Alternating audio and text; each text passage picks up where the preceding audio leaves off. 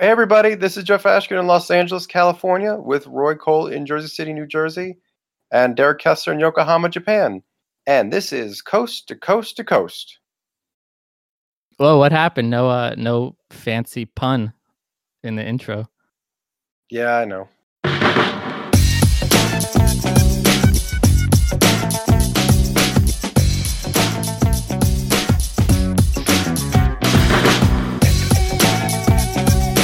Speaking of funny things, anything funny happened to anybody this week? I don't know if this is funny, but it kind of gave me a chuckle. Living in Japan, and people are really excited about the Olympics here. Don't tell them it was canceled. well, the thing that I saw this past week is kind of sad because I was walking outside to do a grocery run, and there's this area that I passed by, and since a year ago they put up this electronic billboard that was saying like how many days left until the Olympics. So it was like counting down from like a year, and like every day it would like automatically go down, and people were like getting really excited about it. So I passed by the other day because like before it was like 30 days, 27 days. It was like counting down, and then I passed the other day and it was like 473 days. They had to reset it. It's like higher than when I started. So I just felt so bad because they're so excited about it that they made an electric billboard for it. Yeah, and now it's a reminder of like the tragic situation. Yeah. It's like it can't be used for anything else. It's like got pictures of like the Olympics on it and stuff. So it's like kind of sad, but it did give me a little bit of a chuckle. But yeah, people here are still excited about the Olympics, obviously. I mean, they probably can't even hire anyone to take down the billboard because it's like non-essential work. So they're just stuck with it. I don't know why. I was just thinking about this past week, I was thinking about those old Pace Picante salsa commercials where those group of cowboys are sitting around a campfire and their chef serves them a salsa that they really don't like. And it's revealed that the salsa is made in New York City, and they get really, really, really, really angry. And it ends with them saying, "Get a rope," like they're going to kill the chef. They're going to kill him. Yeah, I mean, like, it really bothered me because, like, he probably spent all day on the trail cooking them up dinner, and yeah, maybe he got salsa in New York City. There's salsa in New York City that's good. I don't understand why they kept playing the commercial over and over again, and it made me not want to get that particular brand of salsa. It did the reverse effect on me. That reminds me of a similar themed commercial. Do you remember Allfruit, the jelly company? Oh yeah, like please pass the jelly. Yeah. So the commercials, it was like always these hoity-toity aristocrats going like, "Would you please pass the Allfruit?" And so I was like, "Oh yes, please pass the Allfruit to me." And then some plebe would be like, "Could you please pass the jelly?" And everyone would be like, "Gasp!" And then it would be like, Allfruit, the classy jelly. And then, after the commercial, I'm like, I want to be like that yokel who just wants jelly. Like, he seems a lot less wound up than the other people. Yeah, exactly. There was a lot of marketing campaigns back in the day that I don't think were very effective. But then again, I wasn't a consumer really back then, so I don't know. I don't know. It really pissed me off though that they endorsed these murderous cowboys who would kill somebody for feeding them salsa they didn't like. But then you remembered it, right? And isn't that the number one goal of a commercial? Is just to imprint the brand name. The number one goal is just to remember it, but not think of it fondly. Then mission accomplished. Remember the Grey Poupon commercials where like people would like stop next to somebody and they would be asked for, "Do you have any Grey Poupon?" And they would just hand it outside the window. Yeah. That was also the same theme that like you need to use classy mustard. Yeah. Oh. Yeah, I guess so.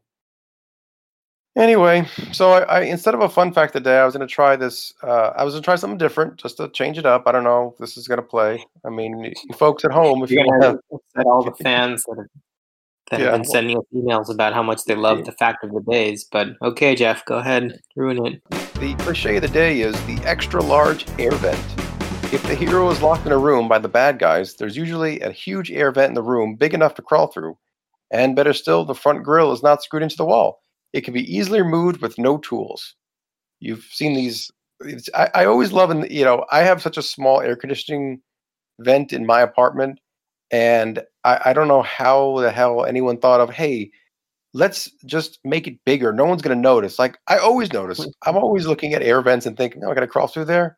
No. What if you just have a box AC unit? That would be disappointing if you're like, I'm going to crawl through the building. And then you go in the box AC and it's like, that's it. You're just stuck in the box now. Yeah, and then the bad guys are like, aha, he fell for it. Ha He fell for my vent trick. Yeah. Oh my God. All right. Well, I see a lot of movies. I see a lot of cliches. So I just thought that was one of the ones that not to be morbid, but immediately thought of the one movie where that cliche is not true, which is Schindler's List. Oh, definitely no large air vent to escape in that movie. Yeah. Yeah, that's for sure. Are you using that to connect to our next topic? I didn't think about that, but it's a good segue. Yeah. Yeah, absolutely. Great segue. Would you like to introduce the next topic, Roy? Sure. This was something on my mind. But my question is, what is a movie, or even just one scene in a movie, that makes you cry? Or if you're too much of a man to cry, at least makes you teary-eyed? Well, the reason I thought that was a good segue was because the first movie that ever made me cry was Schindler's List. Oh. I remember seeing it on TV. So I was in my room. I wasn't in the movie theater. And I just remember having seen a lot of movies up until that point and not crying, even though I could tell it was a part of the movie that was trying to make you cry. And then I remember seeing that movie, in particular, the climactic scene where Liam Neeson gives the speech. I just remember like bawling after that. And every time I've seen it since, it definitely gets me teary-eyed, that one part. That was the first movie that made me cry. I don't know about you guys, but I find that since I've gotten a little bit older, it's easier for me to cry during movies. Is it just me? I feel like I cry more often during movies now than like even when I was a child, when you think like children are more apt to cry spontaneously. But yeah, when I was a child, I didn't really cry during movies, but now as an adult, if something affects me the right way, I agree. I'm the same way. I feel like we've been through some things now, so like things are more effective to us. Exactly. I was thinking it's probably a combination of one, when you're younger, when you're like a teenager and you're seeing movies with your friends, and you kind of just put up this like a front. I'm like macho, and I'm not gonna cry. This doesn't make me cry kind of front. And even if there's something that is maybe tickling your emotions, you try to resist it. But then the other thing is what Jeff mentioned. I think having been through some traumatic or just saddening experiences throughout my life, I find that I can relate to more situations, whether they're sad or not. And when there is a situation that's sad, whether it involves a character who's dying, or just something that you could maybe relate to with one of your own experiences, I think it definitely makes me more emotional than it probably would have, say, 10 years ago. It's funny when you say relatable, because there's a scene in a Pixar movie called Inside Out. I'm sure you guys both heard it, of course. I've seen it, yeah. And it involves the character of Bing Bong helping the main character escape and I don't know why. Obviously, it's one is a personification of happiness. The other is an imaginary friend, and that whole scene, I don't know what it is. It destroys me. Like it just, I don't know. I don't know if you know what scene I'm talking about. I don't want to spoil it for anybody who hasn't seen the movie. Yeah, I know what happens in that scene. Yeah. But it just gets, even thinking about it right now, I'm afraid I'm going to cry on this podcast, and so we got to move on. So, well, in that same vein, Schindler's List being the first movie that kind of opened up my emotional sense, I would say recently, Coco made me cry. Interesting. Particularly the scene when, I don't want to give too much away, but towards the end of the movie, there's an emotional scene when Miguel locks himself in the room with his great grandmother, and that scene really. I've seen the movie 4 times, I think, and it gets me teary every time. That particular scene. Yeah, I don't know if you. I like that movie too. I haven't seen Coco. I have to watch that. Well, it's really good. Get the tissues ready and you'll enjoy it. What about you? What about you, Roy? So I had 2 movies that immediately came to mind. One is kind of well known as a tearjerker. The other is not that well known. But the first one is Field of Dreams, right? The movie with Kevin Costner, and specifically the final scene in the movie where he plays catch with his dad. Derek, did you see the movie? Yeah, I've seen it. It's been kind of a while. I haven't seen it I won't say I've seen it since I've become an adult, so maybe it didn't make me cry when I saw it the first time. Okay. Even today, when I just play the YouTube clip of that scene, I start to get teary-eyed, even without the context of the whole movie. But I just think it's an amazingly powerful scene. It's fair. It completely adds another dimension to the movie, which ostensibly is about baseball. Like you're watching the whole movie, and it's a movie about kind of baseball and how it's been America's pastime. And then the last scene, all of a sudden, it transcends baseball and it becomes this more universal message about like family and after the scene, you get the immediate urge to call your parents and tell them how much you love them. At least that's what it inspires in me. But it's a really powerful scene, and I find that you don't actually need to know anything about baseball to get the message of the scene, which I think is the sign that it's a good movie. I actually think it's one of the most underrated movies of all time. I feel like it's in the same vein as like It's a Wonderful Life, the same sort of like life-affirming, inspirational movie. But they don't play it every Christmas for some reason. It is a great movie, though. I do love it too. So that was my obvious pick. I think that's like a famous scene that makes people teary-eyed. A less well-known one, which I'm sure I know Jeff has seen it. I'm not sure if you've seen it, Derek. The movie About Schmidt. Oh, I love that movie. I don't think I've seen it, but I know Jack Nicholson, right? Yeah, so he stars in the movie. He plays this elderly guy. He's just retired, and he's coming to terms with the fact that his life has kind of been a failure. Like his own, like his wife cheated on him. His own family hates him, and he just realizes how inconsequential his life has been. And throughout the movie, as like a side plot, he sponsors a little African boy, like you can like send $20 a month to sponsor a child in Africa, right? So he does that, and as part of the sponsorship, he has to write letters to the little boy. So the whole movie, he's writing letters to the child, and it's kind of comical because the letters are him pouring his heart out saying like my whole life is a failure and my family hates me, and he's writing to like a 6-year-old boy in Africa. So he's writing these letters, but then the last scene of the movie, he finally gets a letter back from the child, and I won't spoil it if you haven't seen it.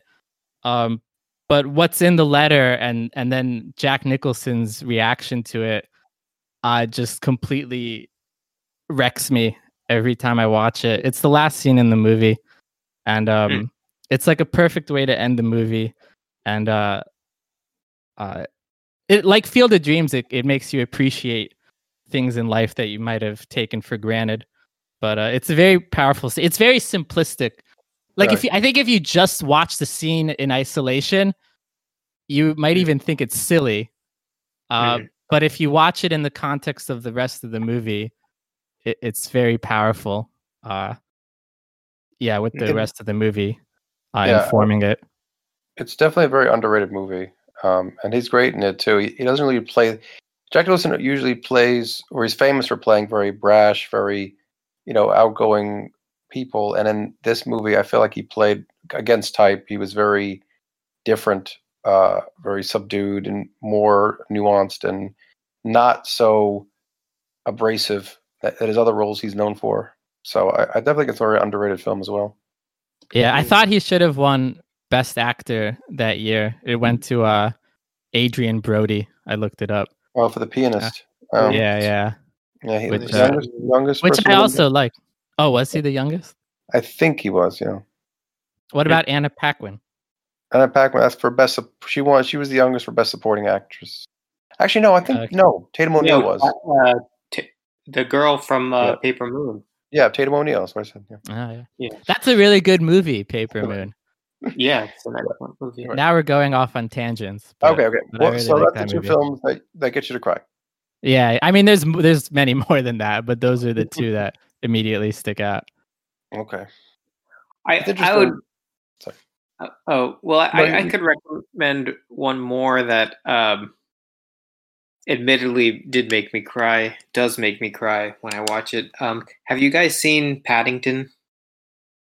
No, I'd like to though. I heard it's good. I heard both of them are good. Yeah, so I didn't know who Paddington was, admittedly, until I saw this movie. It's a bear from England, and it's like a really it's like extremely ubiquitous in the UK, and it's fairly well known here in Japan too. But I didn't really grow up with this character, so I didn't really have any emotional attachment to it. I don't know about you guys, but I heard of him, but I wasn't that familiar with his history. So a couple of years ago they made the movie, and I really liked the movie, and they made a sequel to the movie. Sequel's excellent as well, and there's a scene at the end of part 2 that from that one scene up until the credits roll, it really puts me in an emotional state.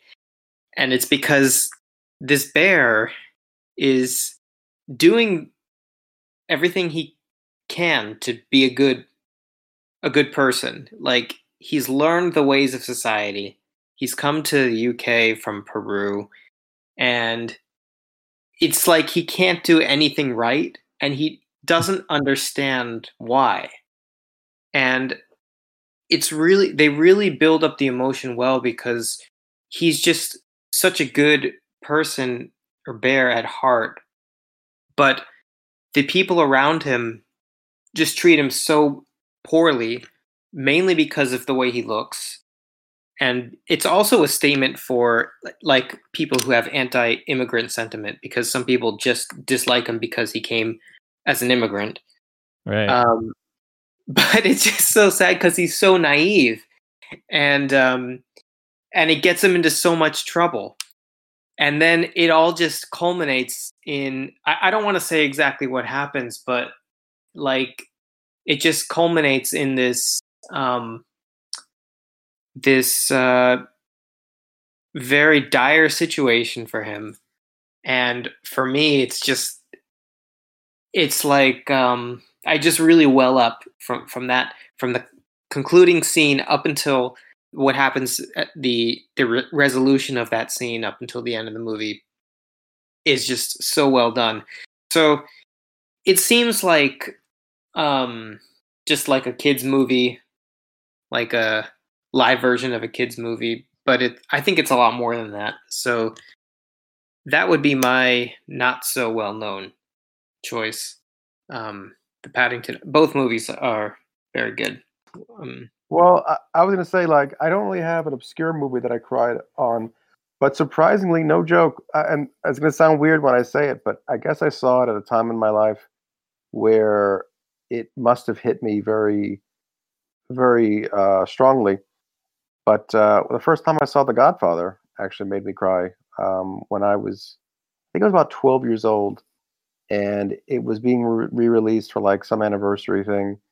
And I think I saw it on TV. And I don't know why. There's something about the main character's potential now being used for something evil was just something that I just really felt bad about. Like, he had all this great potential, and now, because of terrible things that have happened to him, it was like a Greek tragedy without the main character dying, but becoming bad, becoming evil.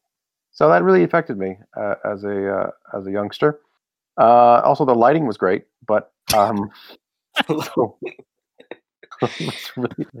a really well lit movie. Gordon Willis was excellent DP, excellent. May he rest in peace.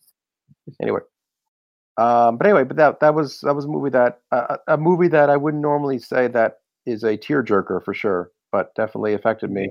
I actually watched it recently. I didn't cry, so obviously it was just happened to be at a moment in my life where I was just sensitive to the particular lighting. The lighting, yeah, exactly. You just had light sensitivity. Light sensitivity. Yeah. Anything you guys want to recommend? I've got something. Okay. So obviously we're staying in our homes for the majority of the time, and I don't know about you guys, but I am trying to make sure that I stay healthy physically. And one way that I've found to help me do that is through a YouTube channel that you probably haven't heard of because it's from Japan, called NHK World Japan. NHK being the national broadcasting channel here. They have a channel on YouTube which is geared towards foreigners, and so the content is presented in English. And they have these 5-minute workout videos. They're really short, but they're really effective. And in 5 minutes, you do a quick workout, and your muscles are like sore the next day. And I've been doing one a day, and I just think they're really effective. So I like the way that they're presented. I like the conciseness of them, and but they're really efficient. So if you go to the NHK World Japan account on YouTube, and they have different playlists. One of the playlists is the 5-minute workout videos. You can check them out. I recommend giving them a try if you're trying to stay physically fit during these unprecedented times.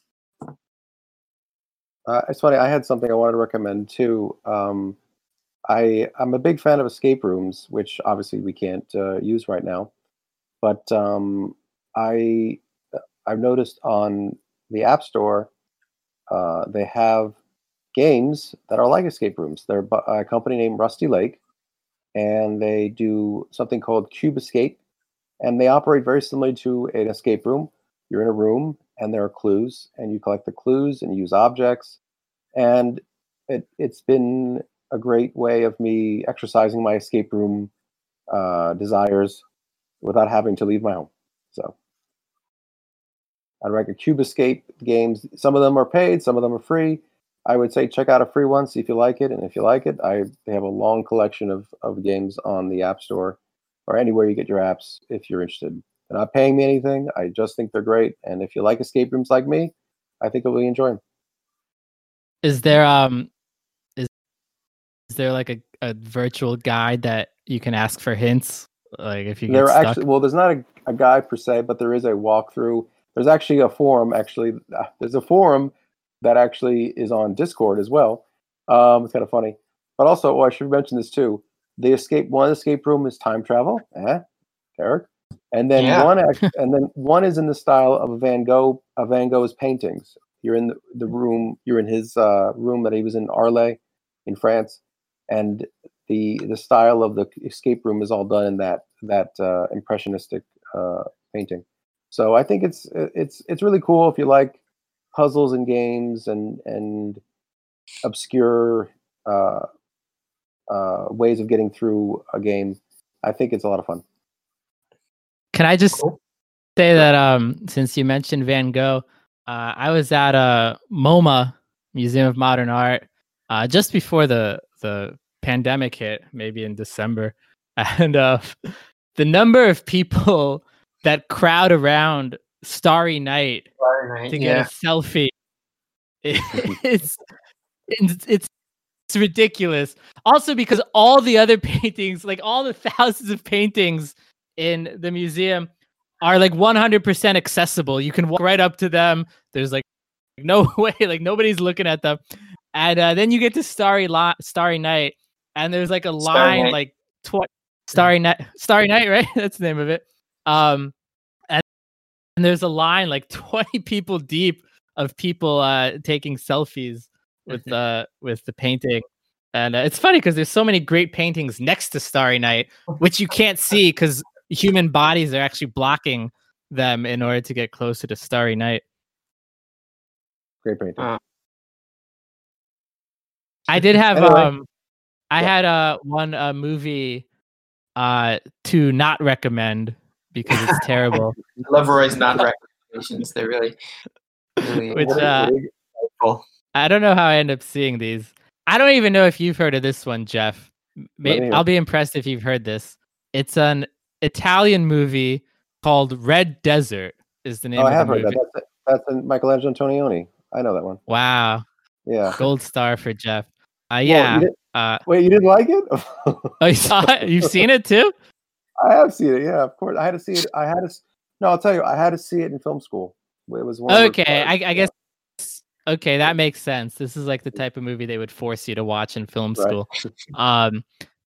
It's it's such a ridiculous movie. I watched it because my girlfriend found it on a list of architecture movies, like movies that emphasize architecture.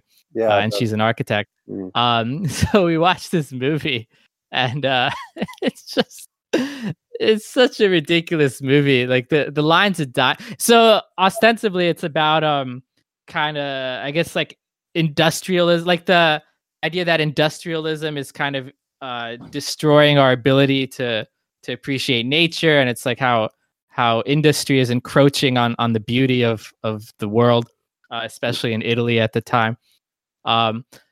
But the lines of dialogue, the main character is this woman who's just like losing touch with reality, and so there's one part where she says, she's like, "My eyes, I don't know what to do with them. What should I be looking at all the time?" And then the guy in response is like, "You ask how to look, but I ask how to live. Isn't it the same?"